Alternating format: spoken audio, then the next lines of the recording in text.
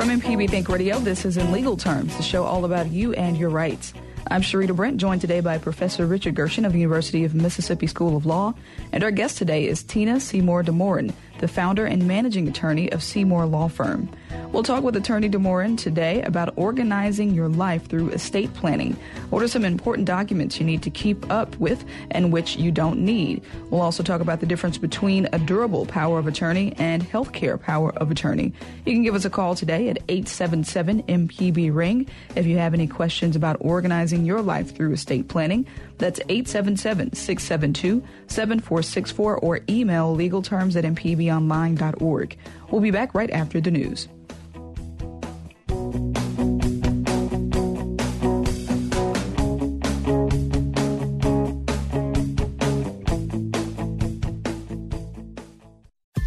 This is an MPB Think Radio podcast. To hear previous shows, visit mpbonline.org or download the MPB Public Radio app to listen on your iPhone or Android phone on demand.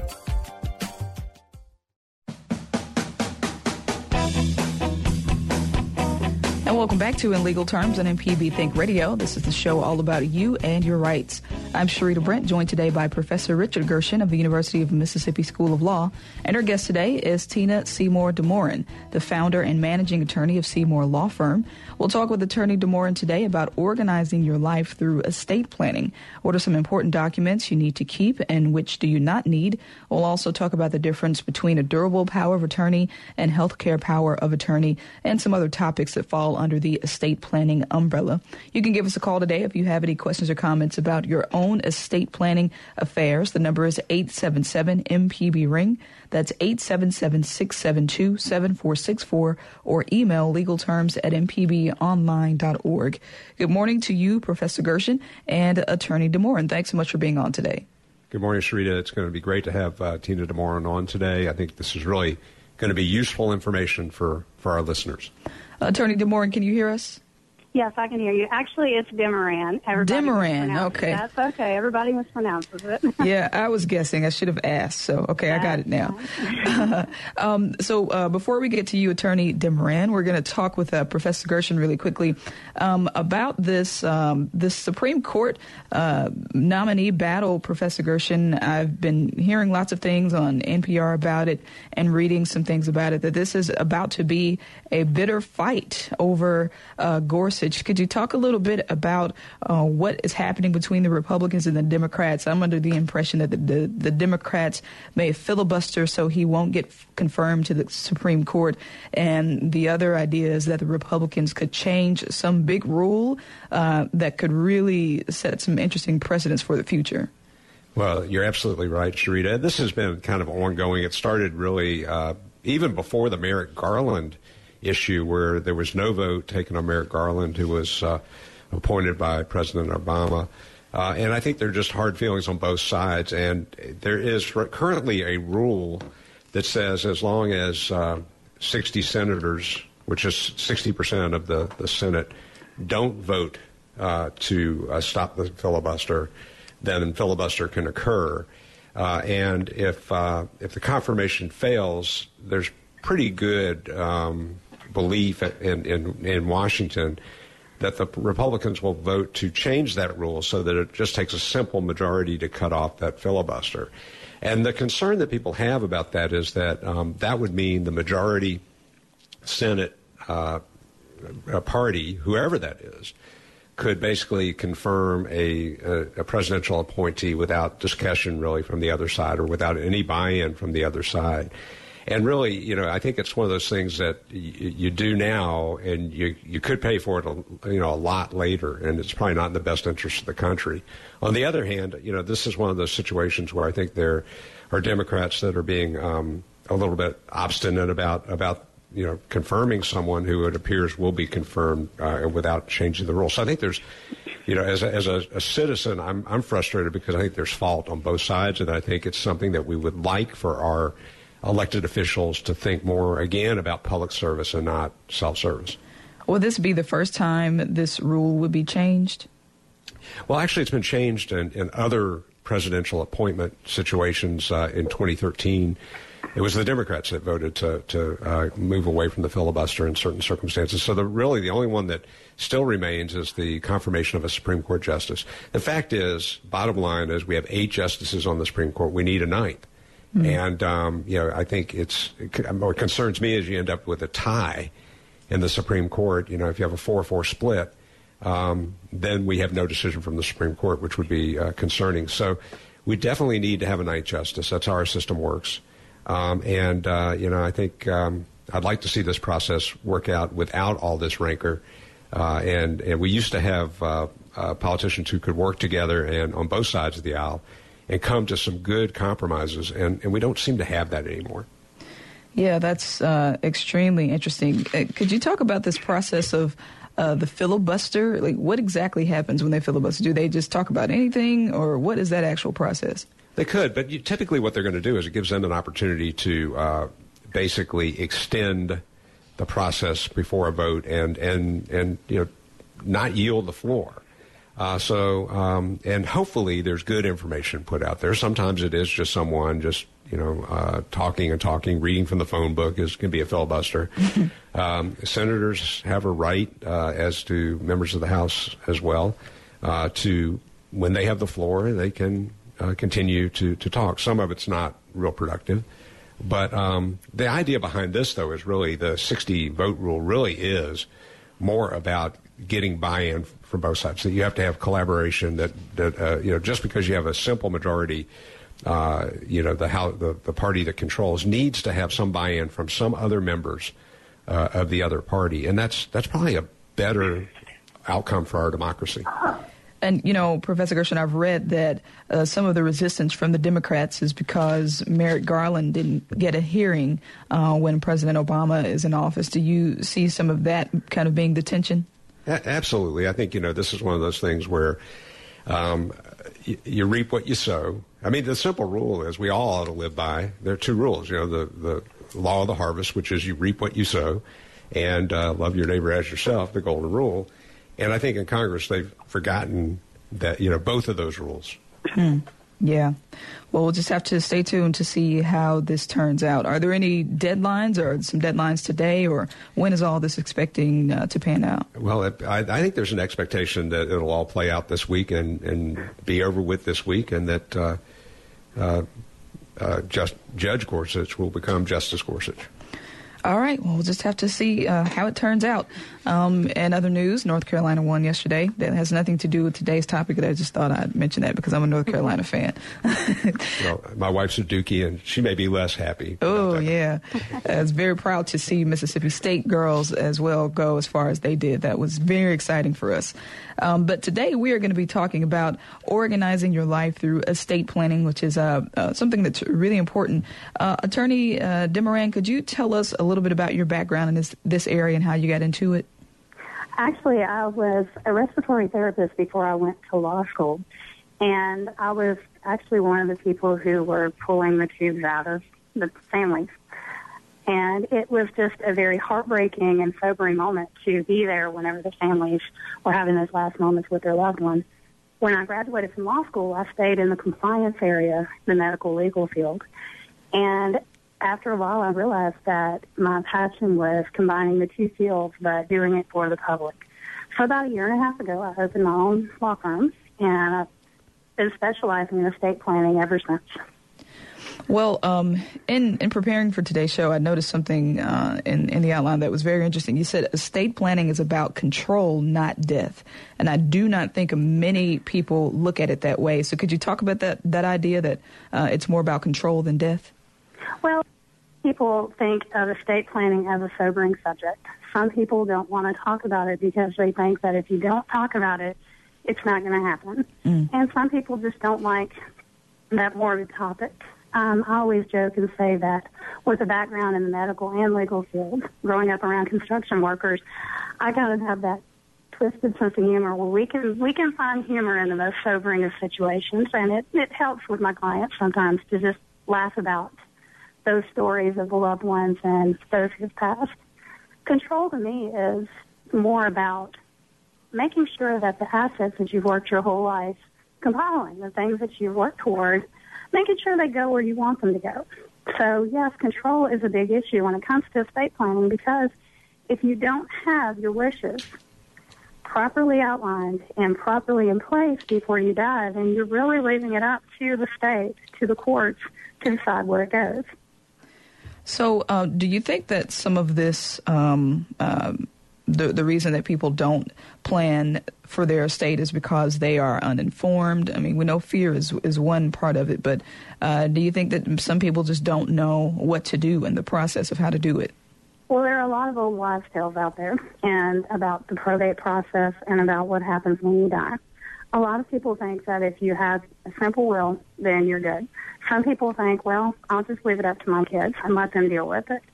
And a lot of people have old stories from where they were able to take care of their family's financial affairs and their property without having to go through the courts. The issue is that in Mississippi, if you're going to probate a case, you have to hire an attorney. There's no way of getting around it.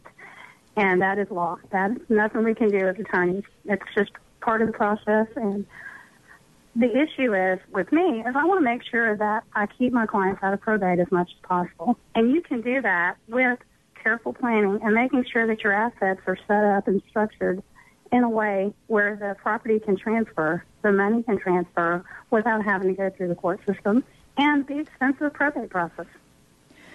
Could you talk a little bit more about this probate process? How does it begin? Who would be in this process? Well, you have to have a document at some point. If you don't, you have two types of estates. You have testate estates and you have intestate estates. Testate means that you have a will. The will can be a formal document or it can be a holographic will. It can be one handwritten and signed by the testator, who is the person who has passed away. The probate starts with either having the will or not. So that really depends on which procedure you go through in the courts. They're very similar, but there are some differences in those processes. But let's talk about if you have a will. First of all, you have to hire an attorney to put in a petition to open the estate for probate, to admit the will to probate and to the courts. And in most courts, you have a will vault. Like in Jackson County, Mississippi, that will goes into the vault and it stays there until the probate process is done. That way it's verified. And also you have your witness statements.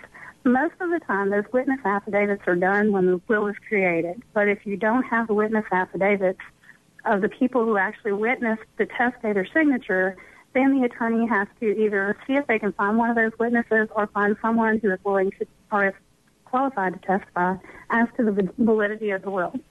So once you get the will admitted, once you get the estate open for probate, you also ask for something called letters testamentary.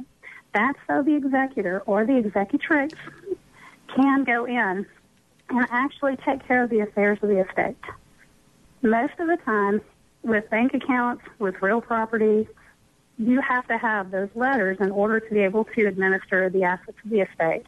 That executor also takes an oath before the court, and they sign an affidavit to the effect that they're going to, in good faith, administer the affairs of the estate. They're going to work with the attorney. They're going to work with the courts and make sure that the will is followed and that the wishes of the testator are executed as far as they can be by law. All right, Professor Gershon, do you have anything else? Well, just that, Tina hit it right on, and the thing about it is that it's just a set of instructions, really. I mean, when you write these documents, these estate planning documents, there are a set of instructions for other people to follow. And I think about, the time I put together a gas grill with bad instructions. Every time I used that grill, I was sure it was going to blow up, And so we as lawyers, what we really do is write instructions. And that should be helpful for families. And so, wills do not, if you do a will, it is not a cause of death. People think it is. Tina hit on that, and I think she's absolutely right. Other things do cause death, but writing a will doesn't. And what having a will or an estate plan with someone like Tina is that you can make sure that your family has a good set of instructions and that there's less turmoil for them to deal with after death. All right, we need to... Go ahead. I always laugh whenever I read the quote that I have above my desk that said, education is what you get when you read the fine print. Experience is what you get when you don't. Yeah, that's a good point.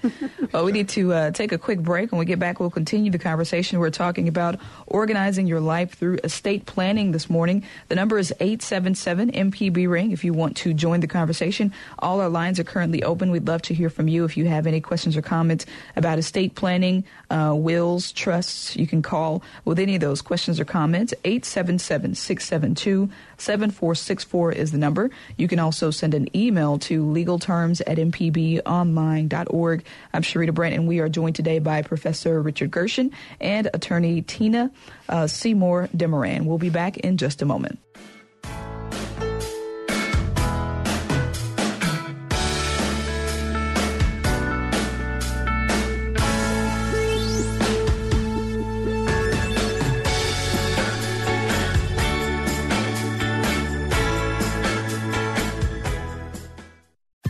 This is an MPB Think Radio podcast. To hear previous shows, visit mpbonline.org or download the MPB Public Radio app to listen on your iPhone or Android phone on demand.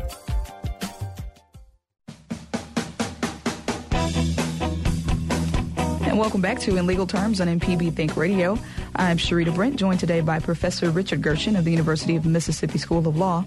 And our guest today is Tina Seymour Demoran, the founder and managing attorney of Seymour Law Firm.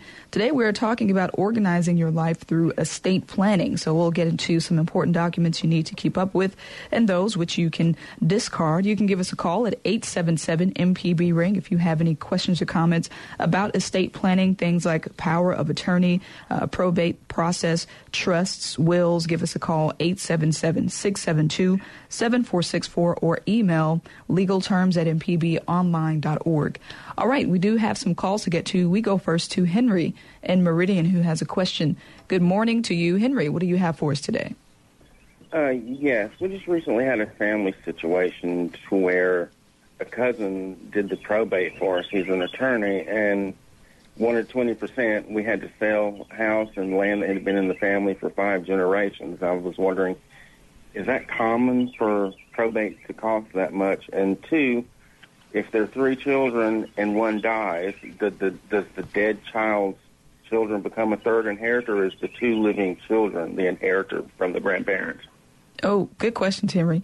I just want to remind you that we can, give you general information about these topics, but we can't give specific information. Yeah. Okay. Go ahead, Attorney Seymour. Okay. I cannot speak to whether or not the attorney fees are adequate for the probate, because really you have a basic probate price that you quote to your client whenever you start the consultation, but sometimes they do get more expensive the more involved the case becomes. I have some that are as low as $2,500, and I have others that run well upwards into the thousands, depending on how complicated the case is, if there's any challenges to the will, and if there's any heirs we have to track down. As far as the question about the heirs, it really depends on the will document itself and how it's stated. So if there's these 2 words in the document that says per stirpes, which basically means to their heirs, then that dead child's kids would get, or you would have to establish heirs for that deceased child. Now, it really, again, I can't really answer that without seeing the will document, so it's always a good idea to refer back to that document to see how the language is structured. Okay, thank you very much, ma'am. All right, Henry, thank you so much for your call. We appreciate it. We go next to Joey, who's in Tremont, with a question. Good morning to you, Joey. What do you have for us today? Well, I have a fiancé, and I was wondering if we don't get married before I die, can I leave my house and property and whatever else she wants to her without being married, or will my darling ex get it? Okay, Joey, that's a great question. Okay. Well, and can you repeat the last part of will do it? He was asking, will his ex get it if he and the fiance don't marry? Yes. Well, do you have any children? Yes, ma'am. Yes, you do. Ma'am. So you do have living children at the time. Well, if you die without a will, then your living children would be the first established heirs in most courts. And again, there's certain tests that you have to look at. But if you want to leave something to your girlfriend before you get married, so you don't have benefit of marriage and the legal rights that go along with it, then the best thing to do is either add her name to the property deed as joint ownership with right of survivorship, or you can set up a trust which names her as a beneficiary of the trust. Well, one more question. I got most of that. Could I just go to a lawyer and make a will out? You can. I always tell people the best thing to do is start with someone who has estate planning experience in their law firm, and they can customize that estate plan to your needs. You may not need a trust. You may just need a simple will, but you have to look at your entire estate, your bank accounts, your life insurance policies, and your property, any real property, that's your house or any land, to make sure that those documents are set up so they can pass without having to go through probate. Now, once you get married, I always tell people if there's that trust there with the husband and wife, go ahead and do a quitclaim, putting that land into both names. Or if you want to go ahead and designate property for your children that's separate and apart from the marital property, you can actually do something which a lot of my clients are using these days called a life estate deed, where you retain ownership of the property as long as you live. You have the tax rights that go along with it, and then when you die, they become the beneficiaries without having to go through probate. So basically, they don't own it. They don't have any right in the property until you die, but it's a document that allows you to transfer that property to your children or to your girlfriend, for that matter, upon your death. And can I add one thing about divorce? I mean, this is something that divorce lawyers really should be doing with their clients as well, is that, the documents that name like a will that talks about wife or something like that, the ex will not be included in that. But there's a problem with things like retirement plans or insurance policies. Mm-hmm. If you don't change those names on those policies, those are considered third-party beneficiary contracts. Yeah. So I worked with a man who he was really, had been married once before, gotten divorced, got remarried, had a child in his second marriage, never changed the beneficiary designation on his retirement plan, so his ex-wife got his retirement plan. So, that's something, again, divorce lawyers should be working with their clients about to make sure those names are changed, because the will document only controls what you actually own at death. I have a client that came in. I think I had been open for about 2 months, and he and his wife had been married for 20 years, and he had been married prior to that. They were in their 70s, and he and his wife, we put together their trust package, had everything done, and we're getting everything signed. And I started talking about, making sure that their beneficiaries were updated. They had contingent beneficiaries on their policies. And he just turned white. And he looked at his wife and said, well, honey, I think we're good here, so why don't you go ahead and go home and I'll pay the attorney and get this wrapped up. And I knew something was up, so she left. Well, he turned around and looked at me and said, oh, my goodness, my first wife, we were married 2 years. She hates me. I haven't talked to her in 30 years. Is a beneficiary on every life insurance policy I have. Wow. And so I told him to drive carefully home, and we would get all those beneficiary forms taken care of. So it wasn't too late. No, it wasn't too late. We were able to get everything changed, but a lot of people don't think about the fact that you have major life events that occur. You have death, divorce, and birth of a child. You need to go back and look at your beneficiary designations, not only on your life insurance policies, not only on your retirement plans, but also on your bank accounts. I'd say 75% of the probate cases that cross my desk are here only because someone forgot to put beneficiaries on their bank account. Wow. Oh, man, so much to think about. Well, and that's the thing. I mean, and having a contingent beneficiary. I had a client come in last week. She had the primary beneficiary. That's the person who's going to get the money first. And then contingent beneficiaries. That's the person who is going to inherit if that person predeceases the person who dies. So basically, if you don't have contingent beneficiaries and that person dies before you do, then you have no heirs on the life insurance policy, or you have to establish heirs for the person who died, depending on the insurance policy. And it's usually you just have to go in and figure out who the heirs are for them to split that up. And if it's a certain amount, then you have to go through probate. So, Attorney, is a simple will not enough? Who needs a will and a trust, and why would they need both?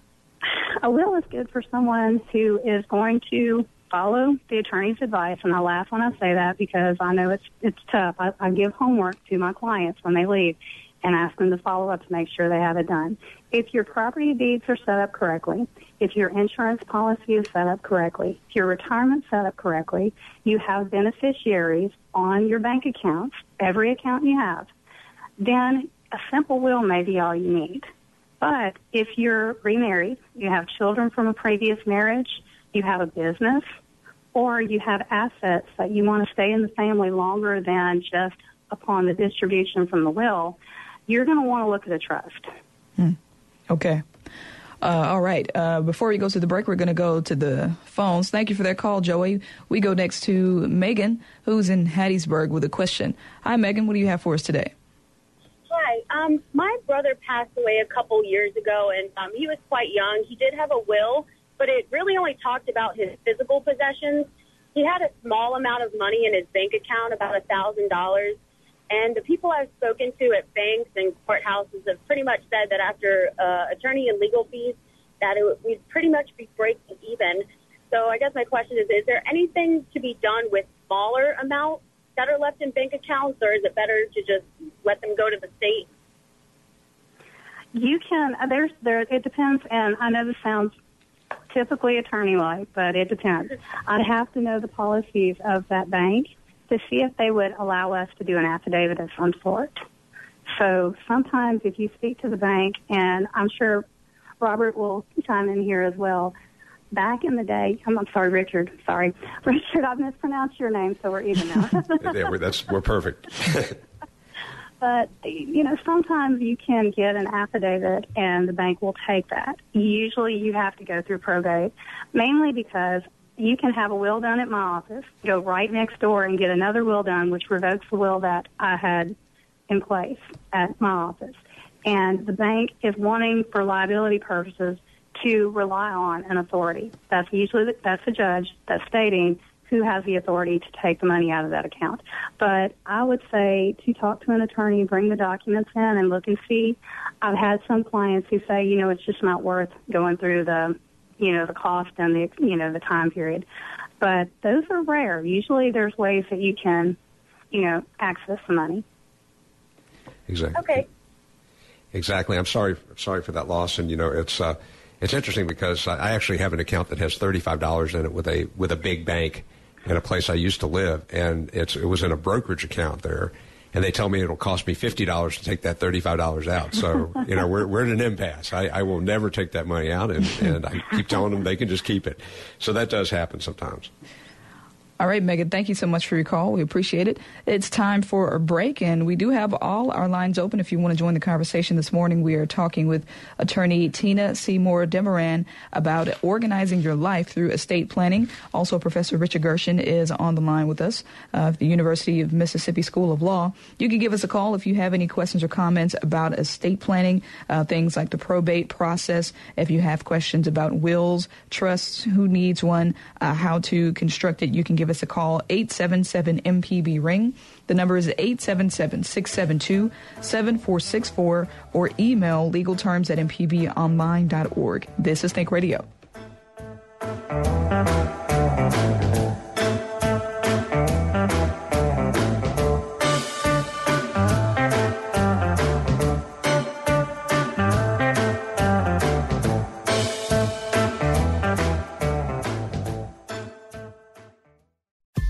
This is an MPB Think Radio podcast. To hear previous shows, visit mpbonline.org or download the MPB Public Radio app to listen on your iPhone or Android phone on demand.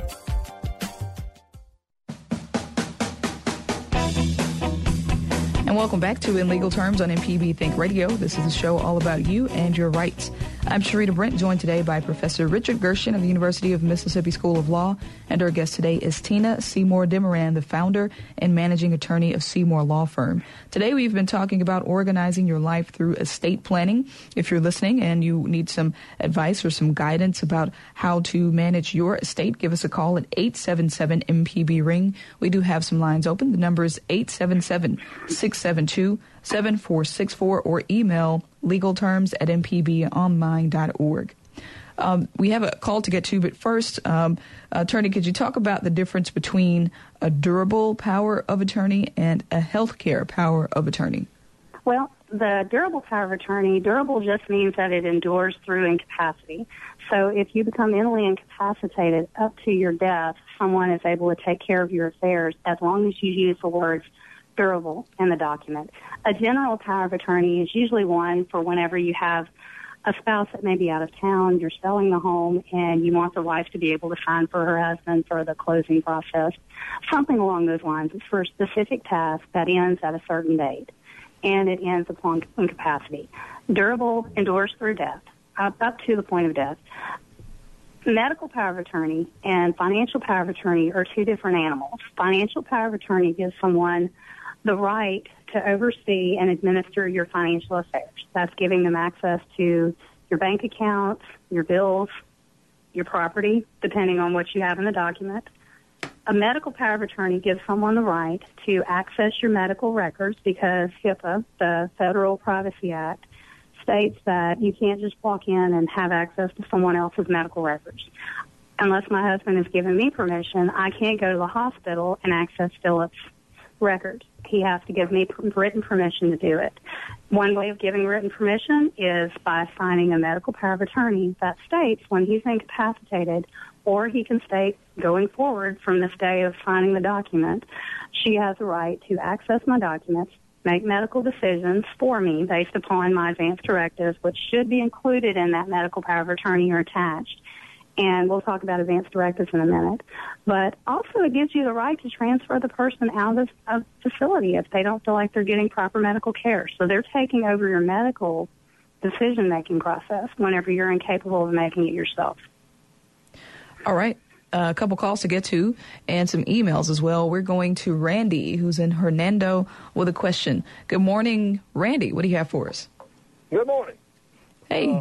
I attended a seminar about this about a year ago. It was fantastic to learn some things about the difference between a will and this estate planning. I mean, will is for the dead, estate planning is for the living.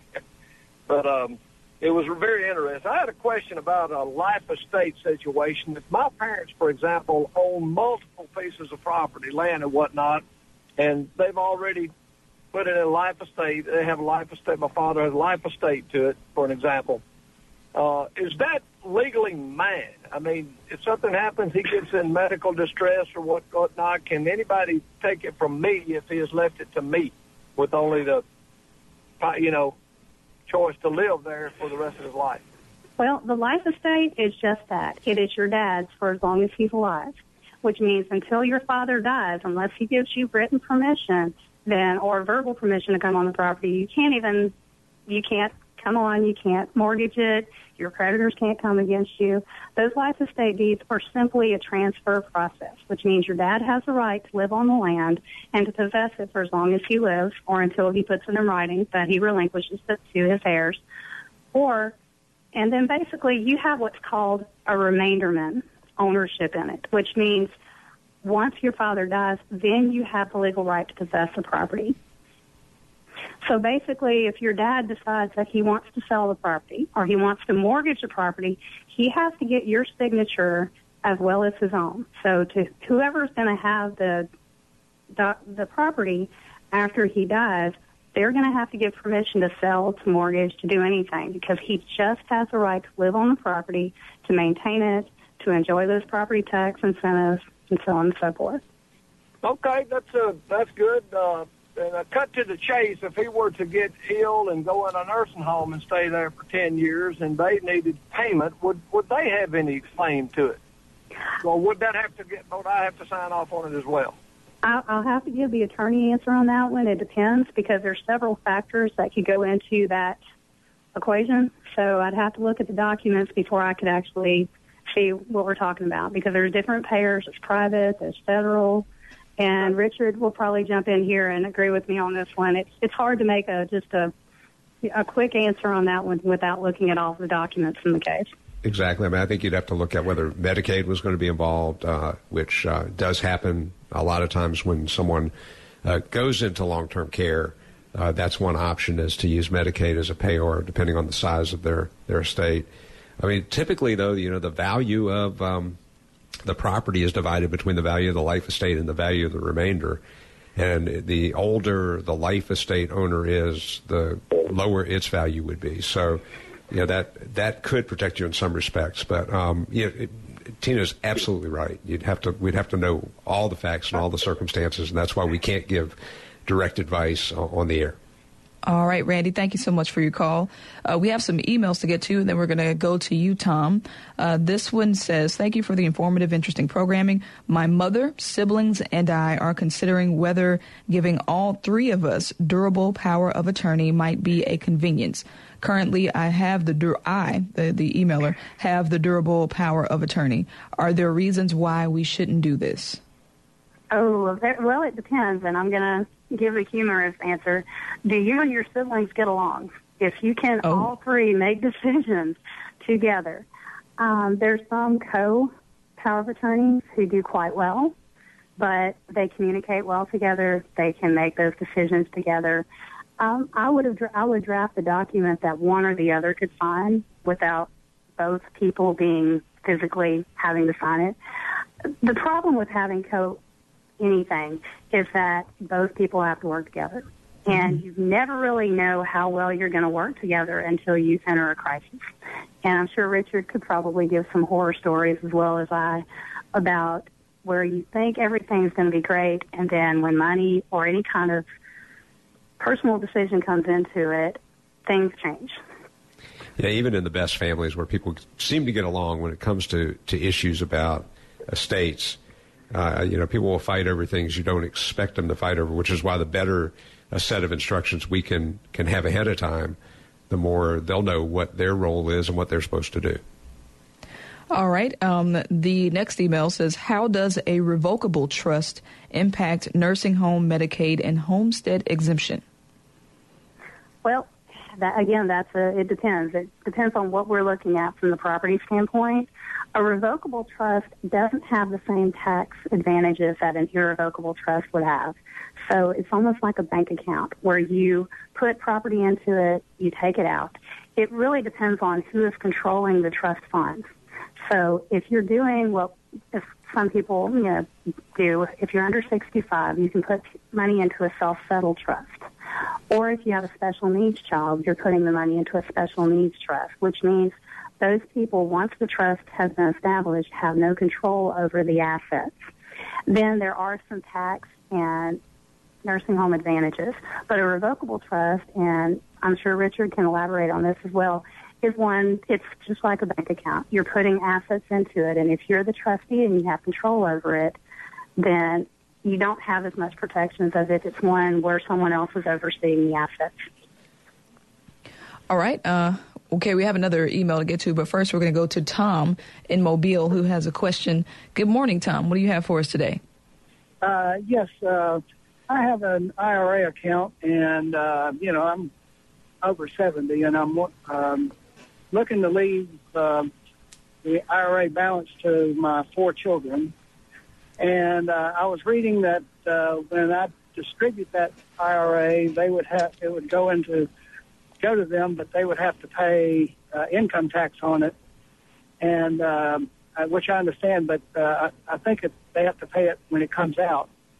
And what I'd like to know is there some way I can defer these income taxes and parse that IRA out over time so they don't get hit with a big year of federal income tax?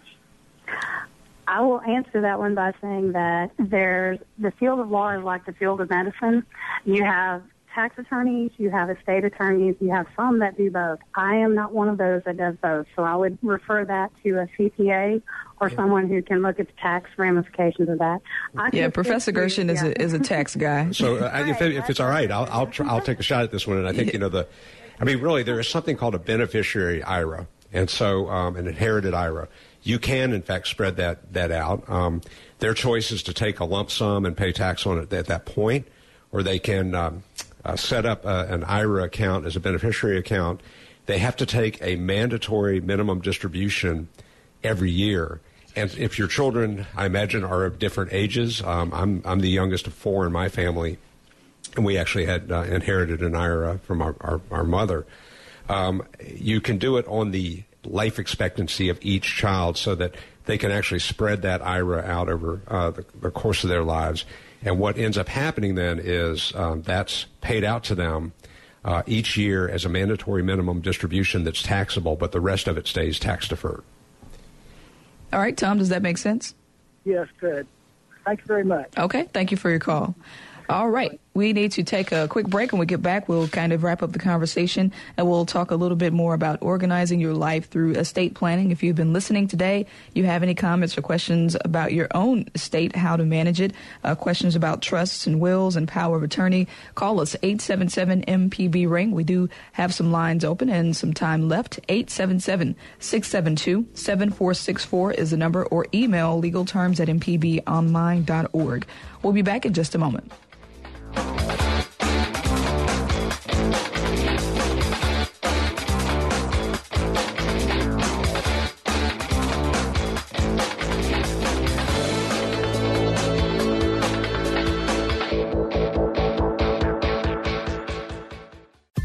This is an MPB Think Radio podcast.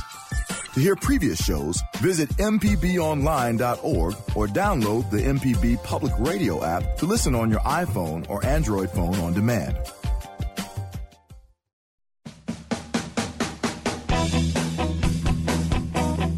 Welcome back to In Legal Terms on MPB Think Radio. I'm Sharita Brent, joined today by Professor Richard Gershon of the University of Mississippi School of Law and Tina Seymour Demerin, the founder and managing attorney of Seymour Law Firm. This morning we've been talking about organizing your life through estate planning, and we have another email.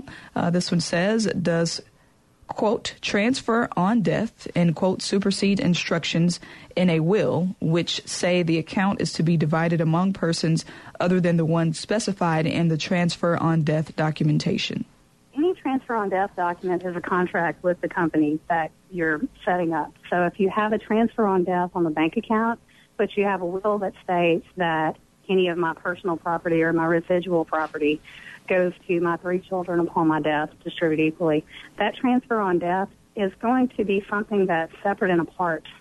You can walk into the bank with a copy of the death certificate and your driver's license and speak to the bank manager with the other TODs and get that distributed without ever having to go through probate. So the only time that you could really challenge that is if there was any type of incapacity or duress during the TOD setup with that company. So it depends, but I will say that 9 times out of 10, it's going to trump whatever's in the will. It's the same with a property deed. If you have my home goes to my 3 children upon my death, but you've put a joint ownership with right of survivorship to your spouse, then that's going to transfer over to your spouse in full upon your death. That's not going to be distributed as if you would have it through the will. All right, a couple more calls to get to. Robert is in Meridian with a question about inherited land. Good morning to you, Robert. Good morning, folks. I'll try to be quick. Okay. My grandmother dies without a will and is survived by 4 daughters. My mother just happened to be the only one of the 4 daughters to only have 1 child. When she died, Alzheimer's, without a will, I am thinking that I've inherited her 1/4 share of what she and her sisters inherited from Big Mama. I just want to know, is that an accurate assumption? I would say you need to talk to an attorney. There's only 2 ways to transfer land upon someone's death. first of all, through the probate process where you establish heirs. Second of all, you have to wait a certain period of time past the statute of limitations for creditors, which is 3 years. Most title companies in Mississippi are going to tell you to wait 3.5 years so you can get that title clearance. You have to do an affidavit of heirship if you don't have a will, and that affidavit basically states who the heirs are. That has to be somebody outside your family or someone who knew Big Mama personally, knew how many times she was married, how many children she had, if any of her children are deceased. Excuse me, I forgot to say that I was appointed conservator by the court. Well, the conservatorship is separate and apart from actually inheriting the property. So I would say the best thing to do is bring that into an attorney. You should have that child's quarter share or that share that you inherited if you're the only established heir of Big Mama. But again, going back to my age-old phrase, it depends. We have to look at the documents and make sure that the property, how it's set up, if it's a right of survivorship or if it's a joint tenancy. A joint tenancy on the deed means that, a joint tenancy with right of survivorship means if anybody on that deed dies before the others, then their share goes back into the pot. If it's a tenancy in common, then those are separate shares that are split. So you really need to have an attorney look at that deed to see how that ownership is established, and then you can ask the heir questions about who actually gets Big Mama's share. All right, Robert, thank you so much for that call. Final call goes to Anna. Anna, we have about a minute left in Starkville. What's your question? I'm in my mid-30s, married with 2 kids, and I was wondering what legal documents would you suggest that my husband and I have? We don't have a will or anything at this point. What would be your suggestion for that? Okay, I'm going to do a plug for my website. I have all of those documents listed under my intake forms. I actually just uploaded them during a commercial break. This is my Organize Your Life seminar that I give free, and I'm just going to make it available to all the listeners today. If you go to Seymour Law, SEYMOUR Law, MS.com, it's going to go into detail about estate planning documents, what you should and shouldn't have, understanding your beneficiary designations, and also talking about important papers you need to have along with that estate plan. If you're married, is this your only marriage? No priors? She might have dropped off. Anna, is this your only marriage? It's my only marriage. Okay. Okay, if this is your only marriage, I would say the best thing to do is sit down with an estate planning attorney. You'll most likely need a will at a minimum. You need a will at a minimum. A lot of people think that you have to have a will or a trust. I do a will and a trust because the trust is only as good as the property you put into it. Now, in the will, you can say that you're going to put all of your property and everything you own when you die into the trust. That's going to sometimes require probate, depending on what kind of property you have. Okay, so SeymourLawMS.com is the website? Yes. All right, sounds good. Attorney Demerin, thank you so much for being on today. This was a great conversation, great information. Thank you very much. And thank you as well, Professor Gershon. And stay tuned. Southern Remedy is coming up with Dr. Susan Buttress right here on MPB Think Radio.